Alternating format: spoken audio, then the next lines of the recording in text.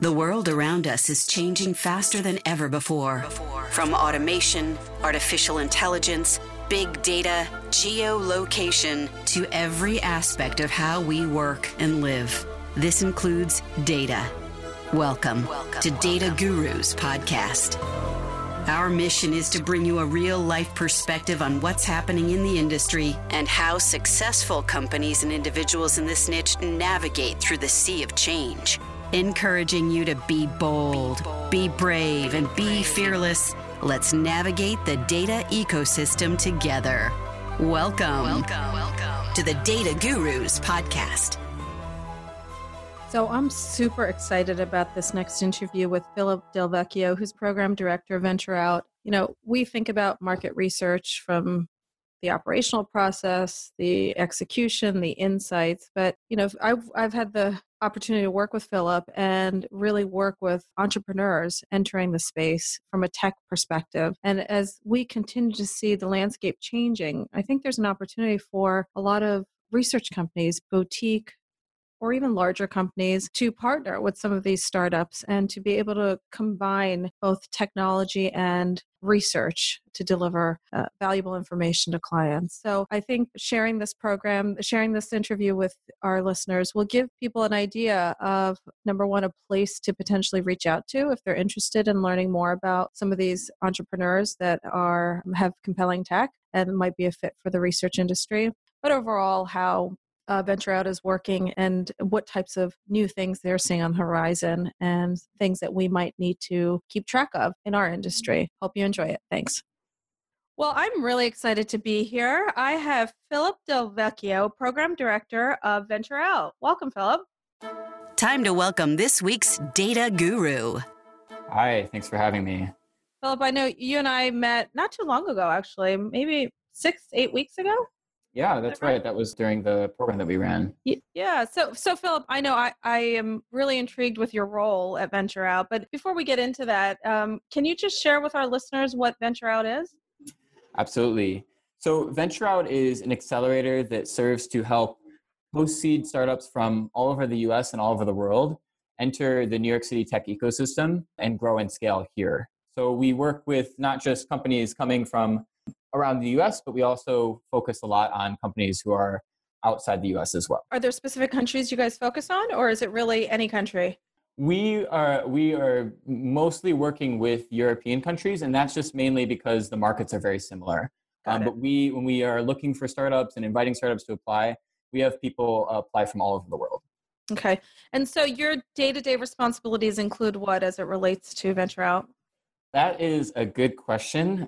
There's quite a bit. So the sort of original definition of my title was to operate everything that had to do with our programs that we run. So we run these week-long programs on average 2 times a month, but we're also currently doing a 3-month accelerator.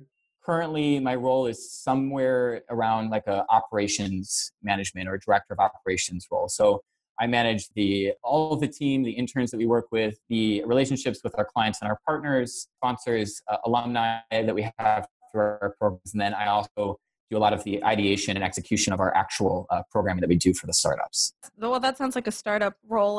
Just by the likes of it. Yeah. Sounds exhilarating, actually. Yeah. No, it is. It's a lot of fun. I noticed you majored in Chinese. Is that right? Yeah, so I actually majored in computer science and then minored in Chinese. But okay. I do speak Mandarin Chinese. So do you work with companies in China or not really? So, when I first started with Venture Out, one of the kinds of pitches that I had for my role was to focus a lot on that region. Uh-huh. I have been working really hard on developing relationships for programming in China. It's a little bit more challenging because the Chinese ecosystem is already so robust. And so a lot of startups who are already there don't see a ton of value or a necessity to come to the US until they're way beyond what we would normally do for nurturing. Usually like once they've gotten to like a Series C or a Series D stage, they'll say, okay, let's go to the US now because they can do that in their own market. That makes sense. But there are other ways to partner with China. And I think it's a very important thing, especially because it's personally relevant to me. And that's what I'm exploring right now is different kinds of programming besides just early stage startup acceleration.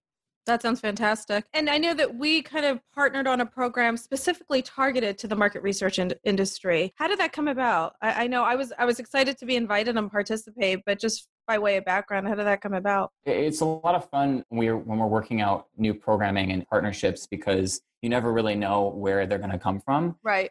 We actually originally got introduced to Rolf Swinton, who helps run the IIEX Accelerator, through a retail-focused program that we did back in April of 2017, who was a connection through a friend, who was a friend of someone else, one of those things. And Rolf was great. We did a really interesting private reception where we had a discussion with him and Pano Anthos, who's the head of XRC Labs, which is the retail tech accelerator. And the conversation was about data in retail. So it was about the kind of consumer analytics and market research space. Rolf reached out to me after that program and said, I really like what you guys are doing. We do other things in the consumer insights and the market research space. Let's find a way to partner. And that's kind of how this week-long program focused on that sector came about. We're not market research experts ourselves at Venture Out, but the IIEX guys and the Green Book guys, those are like the real experts. And so they kind of helped us get connected with people like yourself to enrich the program. Got it. And when you look at companies, and I know all the people that I met, they were great. They were fantastic. And it was nice to see that some of the companies were farther along and others were, still in those early stages. And I felt a little reminiscent just hearing their stories in terms of where their business is and where they wanted to go. What's the criteria that you typically look at for companies to participate in these programs? Yeah, we have a few different criteria that for in the beginning when we're doing our research are just sort of standard. One is we do typically look for post-seed companies who have some kind of traction, and that can be user growth or revenue. The reason that we do that is because typically when we have companies coming from abroad, in order for them to really be ready for the US, they do typically, and this isn't all the time, but usually need some kind of traction. And that's just to sort of help the investors kind of see the fit there, but also it's not easy and it's not cheap to kind of move markets, right? Sure. So we're looking for post-seed companies, and also a lot of our mentors in our network are looking for that kind of stage as well. We look for a good sector fit. So we actually have a pretty extensive research process that we go through a few months before the program to search for all of the kinds of startups who are in that sector space, whether it be consumer insights, retail, health tech, whatever program we're running. And that is through a varying amount of different processes that we use to filter through different keywords, and we use different platforms as well. Once they have applied, there is a little bit more kind of qualifying that we do. Okay. That has to do with just making sure that they're really a fit for the program. And so we interview everybody who we think is a fit before doing it, and that helps us narrow it down. And that's done by our director of business development. But beyond interviews, we also, through our application process, will be able to kind of get a better idea of where their startup is at, right? So we ask them what their funding is, but we also ask them about traction and business model and expansion interests, just to make sure that they fit into our sort of sweet spot. That's great. And I know a lot of the companies are based in tech, right? That is the base criteria as well. Yep. Yeah. So I always sort of just automatically assume that, but it's all tech focused. Now we have had, for like retail, we've had brands and consumer product goods come through that are like slightly a deviation, but it's usually some kind of technology backed company. Yes. That makes sense. I know in research, everybody's talking about blockchain. We're talking about machine learning, artificial intelligence. I think that's everywhere, quite frankly, not just in research. But what are you seeing in terms of, what technologies are more prominent now or than in the past? Are you seeing a trend of any kind? Yeah, it's funny you mentioned blockchain is because it's sort of like it has to get mentioned at least once in every conversation. And yeah, I mean, so again, I would say I'm not an expert in these trends. I actually love learning about it myself, and I follow various, different blogs and newsletters that help me keep up to date. But I think you're right in saying that AI is a very, big space right now. I think recently it was maybe CB Insights or somebody came out with a research paper about how that the investments are now booming for AI. And right. Running an AI program in a couple weeks. Blockchain is very hot right now. Definitely a lot of hype. Right. I am a believer of the technology, so I do think that down the road it's going to have a great impact on a lot of different sectors. And we are looking into running programs in the blockchain space mainly because we want to do things that will enrich the community and what the community in New York City is looking for, and that's what people are interested in. In terms of other sectors beyond that, for the new ones that I sort of slowly starting to be taken on are sort of the obvious ones, right? I mean, autonomous driving is hitting a pivot point, I think, where now everybody is on track there, despite some of the recent news of it actually being dangerous, which I was kind of waiting for it. I figured it would happen eventually, and it's too bad. And hopefully, they'll be able to come up with a solution beyond that. And then cybersecurity, I think, is another really, really big one that is maybe not as media focused, but because of all of the things that have happened recently, it will be very quickly, and it's already for the people that really matter when it comes to cybersecurity, like in government. Right. And they're very interested in the space, and they know it's very, very important. In fact, the New York City Economic Development Corporation recently put out a really big RFP for a cybersecurity focused. What is it? Cybersecurity. It was a cybersecurity space, an accelerator, a few other substreams as well. So, and we're excited about that space as well. We'll probably be running a cybersecurity program towards the end of this year. I actually think that's probably going to rise in importance, especially as consumers are also getting more and more concerned. I think, the first data breaches that were experienced, I don't know, my sense were consumers thought, oh, it's an anomaly, it's not going to happen, whatever. But I think, at least in the folks that I've talked to, it feels like it's becoming more and more top of mind. And so I think I agree with you. I think that's going to be more and more relevant. Might not be the sexiest thing, but it's definitely. Well, sorry. No worries. I agree with you in that way. In fact, I spoke with Justin Creamer, who's the VP of the New York City EDC, and I said the same thing to him. I said, hey, when do you think, cybersecurity is obviously a huge issue, but what is it going to take for people to really pay attention? Because things like Equifax can happen. Yeah. It seems like overnight people just forgot about it, and the potential impact of that is massive.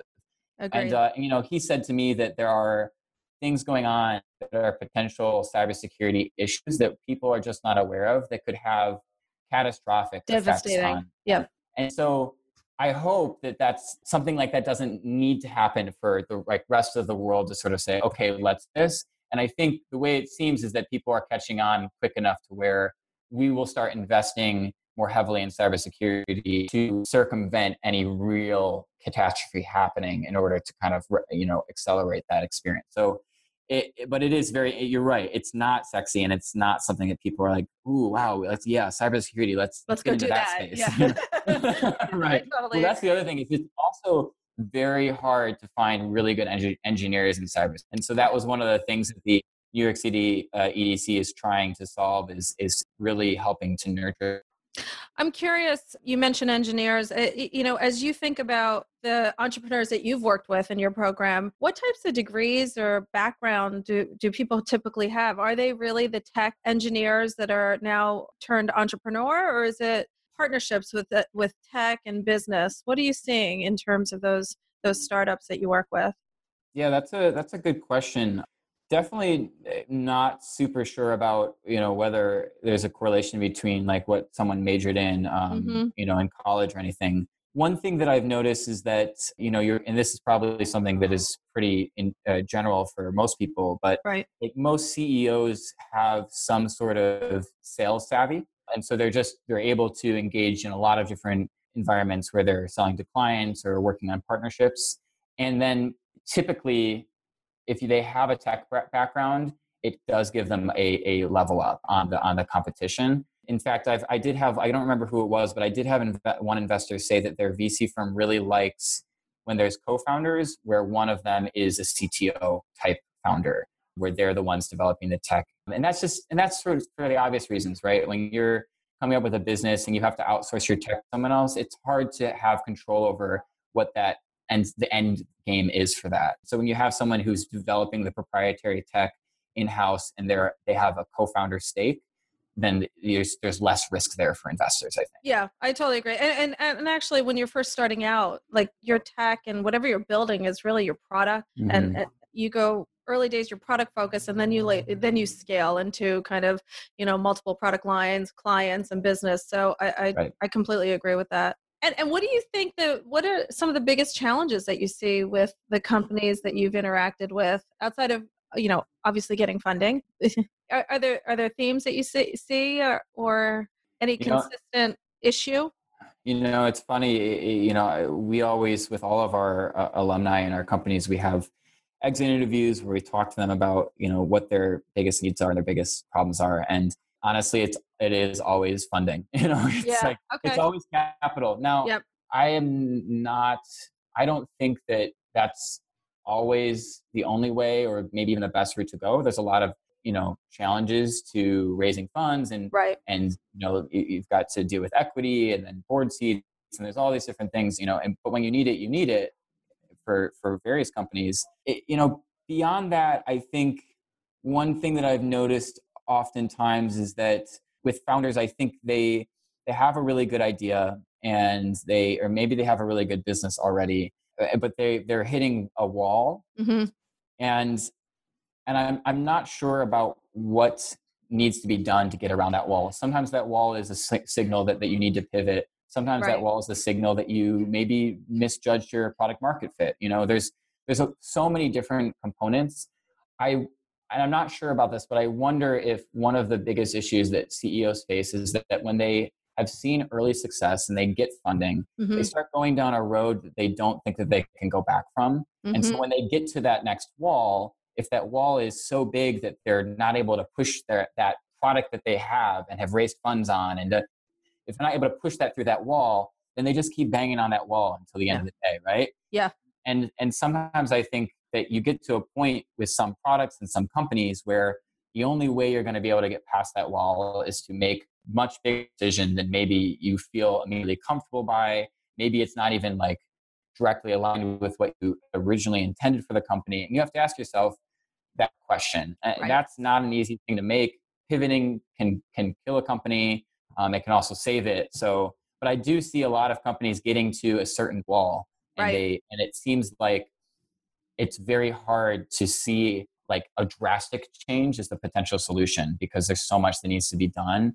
And a lot of times I think founders or CEOs, they're set on whatever that, whatever got them to that point. They're like, well, this has been working so far. Right. We're just not getting enough clients. We just don't have enough funding. And it's sort of, I think there is one other component, which is maybe whatever you were building up until now can only really get you this far. And in order to really take it to the next level, you have to then Adapt. stretch yourself in a way that is very hard and very uncomfortable. Yeah. So I think that makes perfect sense. And I have a question for you. Isn't pivot the same word as changing directions? It is, but pivot is the fancy word that people like to use. Yes.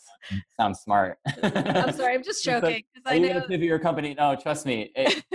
So I'm new to the venture space. Honestly, I'm about a year green from. Okay. And there's a lot of fun to be had when it comes to the way that people talk in this space, and I definitely am a culprit of it a little bit sometimes. Yeah, so am I. I get called out on it as well. So it just stops and it makes you laugh a little bit. So Phil, if people want to find out more about your program, what's the best way to get in touch with you? That's a great question. So we do have a website. We're rolling out a brand new one in the coming weeks. So if I tell people to go to the website now, you'll probably be disappointed. But if they wait like a week or two, then definitely do that. But I'm also happy to connect with people via my email as well. I don't know if there's an easy way to convey that. Yeah, I can certainly share that with our listeners, and we'll share your social information as well when we publish the podcast. Please do. We have a Facebook as well, and Instagram, and we're always working on getting new followers and increasing more valuable content. So I'm going to ask you one wacky question to end our conversation. Sure. If you could be any animal, what would it be? Good. I think that most people say that I am closest to some kind of bear. and I like that. I think bears are like pretty strong animals, but also like adorable. So yes. Okay with being those two things. And loving, I think. Bears seem to have this, at least teddy bears, right? Version. Yeah. Yeah, right. But, hopefully. Well, thanks so much for taking the time to be with me today. And I look forward to keeping in touch and hearing about all these great entrepreneurs that are joining the ranks and being part of your program. No, and thank you for having me on here. And hopefully we'll have a chance to have you back soon. You provide a lot of value to the startup. So thanks for that. Thank you. Take care. All right. Bye-bye. Thank you for tuning in to Data Gurus Podcast. This episode has ended, but your exploration doesn't have to. Head over to www.dataguruspodcast.com and access all the resources and links mentioned in today's show. You'll also find bonus content available to our podcast listeners exclusively. That's www.dataguruspodcast.com. Until next time, be bold, be brave, and be fearless.